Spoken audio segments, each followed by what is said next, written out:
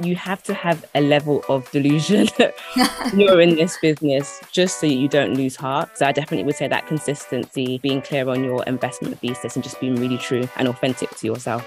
Hello and welcome to the Female Foundry 3.0 podcast. On this podcast, we share engaging and inspiring stories from female entrepreneurs, investors and innovators that are shaping the Web 3.0 future. Tune in. Here is our host, investor, serial entrepreneur and technology enthusiast, Agata Norika. Hi everyone. Today I'm speaking with Yvonne Nagawa, the founding partner of Black Seed, an emerging VC fund based in London. Hi Yvonne, it's great to have you join the 3.0 podcast. Thank you for having me. Could you introduce yourself? Sure. So I'm Yvonne and I'm part of the founding team at Black Seed. Black Seed is a fund and a community and we seed Black founders. Great. Last month you announced the first close of your inaugural 10 million fund. Could you tell us more about your investment thesis and where the idea behind Black Seed came from? We existed pre-seed and we seed tech-enabled businesses. One of the founders have to self-identify as Black in order to receive our funding. And the reason why we were quite intentional about that was the stats and the disparity in terms of funding going towards Black founders from VC funding. So we felt that was necessary. We're industry agnostic, but as long as the business is tech-enabled, they are viable for us to take a look at.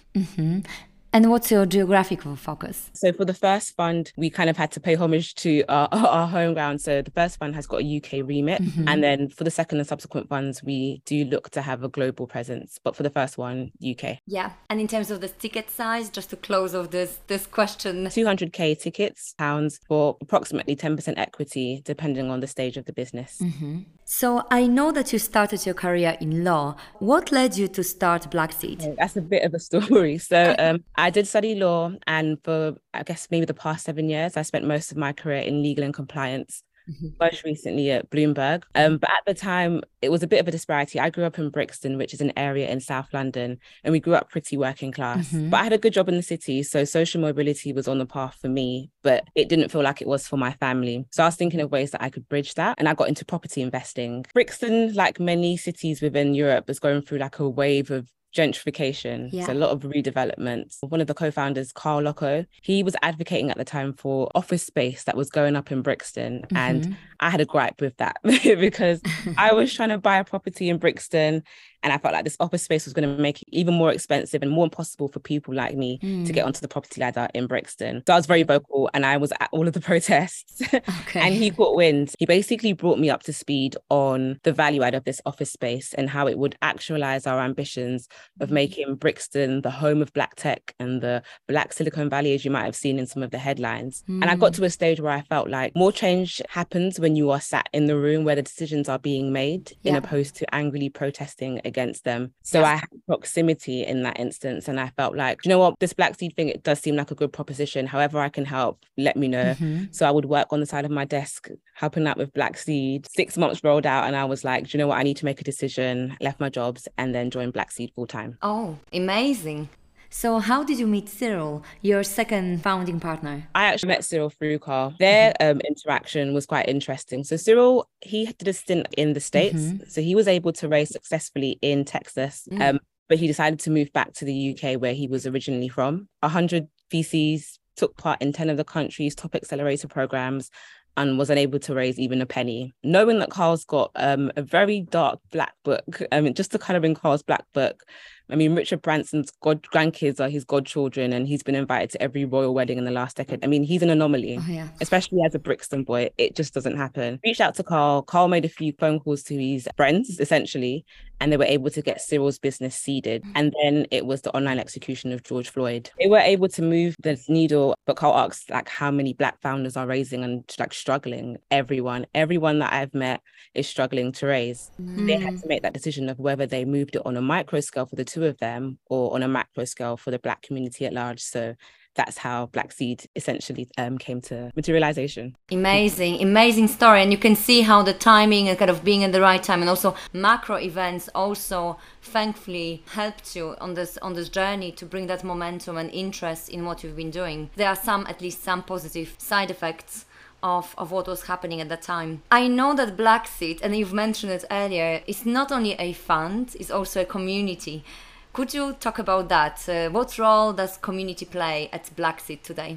a huge role. So from inception, and internally we refer to it as Black Seed Fund and Black Seed Ventures. And we kicked off Black Seed Ventures from inception before we had registered the company. And that's where we just convene and host events. So we collaborated with the likes of DeepMind, Google for Startups, then Silicon Valley Bank, Goldman Sachs, and just to convene the Black founder community. So we would host monthly events at Volume, and it was a way where Black founders could cross-pollinate, share ideas. I mean, it's such an isolating journey being a founder. Yeah. Our flagship events being Lion's Den, and it's a spin-off on Dragon's Den, but Carl's son's called Lion, so we named it after him. Basically a pitch event where founders will come and pitch for £10,000 equity free. And I mean, wherever you put the flag up and say we are offering money, founders will come. So we get hundreds of applications for those events, and it's just been a great way for us to interact with founders. Yeah, great. So do you still run those events? How does your community look like today? Yes, so we're still running those events, very much so keeping those flagship events because they're awesome. Yes. Would I be able to come, or it's only for Black founders? Everyone is welcome. Everyone is welcome, even if it is just to come and hear the pitching. I mean, it's such a vibrant atmosphere. Also release certain misconceptions they have about ownership. What we found is that there tends to be a bit of a mistrust. I would say we have this tagline called where tech meets culture. So we bring in people from the culture, bringing people from VC and tech. There's certain things and ideas that we're able to share, like introducing ideas about leveraging other people's money and how important that is for like scaling a business. And ultimately, it's worth more having a part of the watermelon than all of the grape, and just educating a lot of the founders on that piece too. Yeah, definitely. I definitely follow the same ethos. So just moving to your fundraising, could you tell us how long did it take you from that idea stage, just thinking about setting up your fund, to the first close? So we started raising, it was Q2 of 2021. And at that point, there was the chorus of commitments from corporates on their D&I initiatives and how they would support. So people were willing to have conversations, and it was that partial lockdown. People had a lot of time. So it was good for us.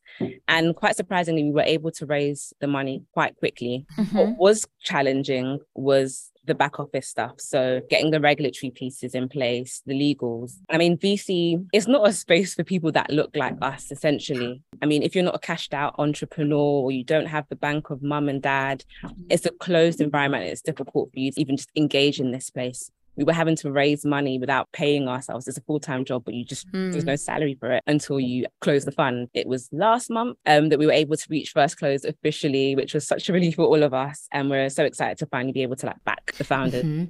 And so how difficult was it for LPs to buy into your vision of backing Black founders being an opportunity with high returns? I feel like we were fortunate, well, at least with the LPs that we've got on board, where our vision's aligned and our values aligned. I think one of the more frustrating things that I found was this question about whether there is a pipeline. And I think people struggle to believe in what they've not seen. So they might not have as many reference points of Black unicorns, for instance. And opposed to looking at it as a funding issue, they've looked at it as a pipeline issue. I see. And it's a chicken and the egg. They can't exist unless they get funded. So I think those conversations we found quite painful, like constantly having to say that there are tons of founders with viable propositions that should be funded. So it was those conversations that I found quite difficult. Yes, I can imagine. So what aspects of your pitch resonated with LPs?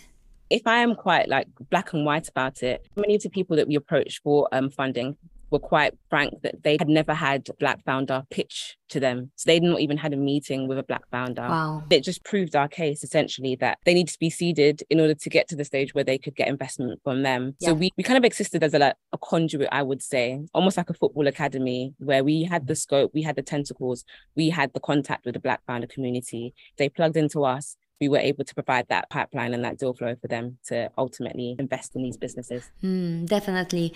And therefore, during those conversations, what was some of the feedback that you got that you found particularly useful? Yeah, so I would say that we came into VC quite green and we did a lot of learning on the job.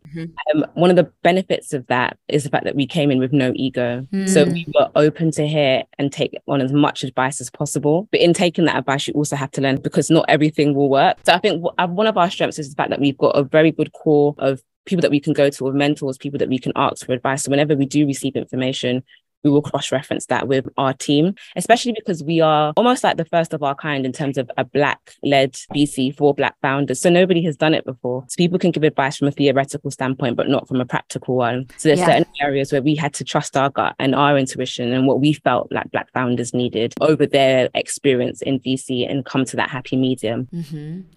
And how difficult was it to build those relationships with your LPs? How did you successfully manage to build those relationships over time? You never know where the money actually will come from. Mm-hmm. So people might have prospects and think the money is definitely going to come from here, but it could be from someone who was totally unassuming, somebody who you might have not targeted when you walked into the room. So it's a numbers game, like speaking to everybody, especially at the beginning, so you can filter out who you feel like would be value adds. And also making sure you maintain relationships with the people that you get no's from, because it might be a not now. So keeping those relationships clean. If you don't get the outcome that you wish to, make sure that lines of communication are still open, that you still check in, you still go for coffees. But it is really a numbers game and making sure that you're speaking to everybody. Carl, who's one of the co-founders, he's brilliant at networking and I've learned so much from him. But there's a lot of out of office stuff that we had to do as well. Though he did come in with a network of his own, which helped. But it's the informal places where people build deep connections. So you might think that going to a networking event and meeting somebody there might be the best place to network. But ultimately, it's out of office that you build those relationships, So trying to get to know people on a personal level and like bringing yourself to those meetings and not just your decks, because people buy into people and not products. So there's a huge piece of that, just coming with your whole self to those meetings and connecting with people as people. Yes, definitely. And therefore, is there any other advice as well you would like to share with emerging managers listening to the podcast? I would definitely say make sure that you're clear on your vision. I think, especially within our remit, it's easy to be incredibly broad, but the fact that we were able to narrow down on who exactly we are serving, it made it easier for us to know who we want to get money from and for the investors to know what they want to put their money into. So being very clear on like your thesis, I think the investment thesis, that's very, very important. Not allowing the no's to de-energize you, almost see it as a step closer to the yes. So oftentimes when we're on our like 60th no, we're like, yeah, we're literally one more closer to the yes, and just allow to fuel you. You have to have a level of delusion you're in this business just so you don't lose heart. So I definitely would say that consistency, being clear on your investment thesis and just being really true and authentic to yourself. I love it. And I can see that these are the words of the real survivor. So shifting the gears to your investments, since you are one of the earliest backers for Black founders, what in particular do you look for in the funding team? So at the early stage, we understand that these founders might come with these ideas, but then might have to pivot. So we are looking to connect with the founder. We often talk about backing the surfer over the wave. So if that founder is able to relay grit, like a hunger for the problem that they're solving, and that founder fit in the relationship that they have with the issue that they're solving for, because that will decide for how long they would be willing to commit to get into the outcome. And how easily they might be deterred pursuing or persevering. So definitely bringing themselves and like making sure that they can articulate and tell their story well. The storytelling piece is huge, especially at this level. So you are selling an idea essentially. So being able to tell that story well is important. And if you aren't the salesperson, get a co-founder who is. You can't do it without that story. Yes, definitely. So what's your focus now? When are you planning to do that final close? I mean, one thing about us is that we just can't afford to never not be raising. So we are constantly raising. Constantly. That's just never not happening. So we're really excited about being able to write those first tickets and to close out the remainder as soon as possible.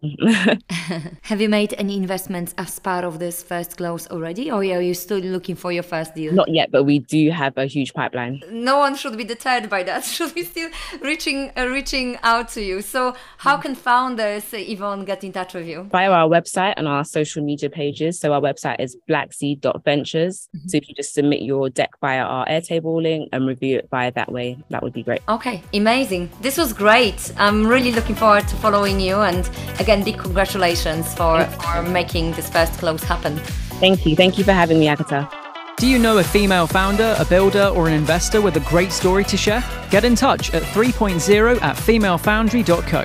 Thanks for listening.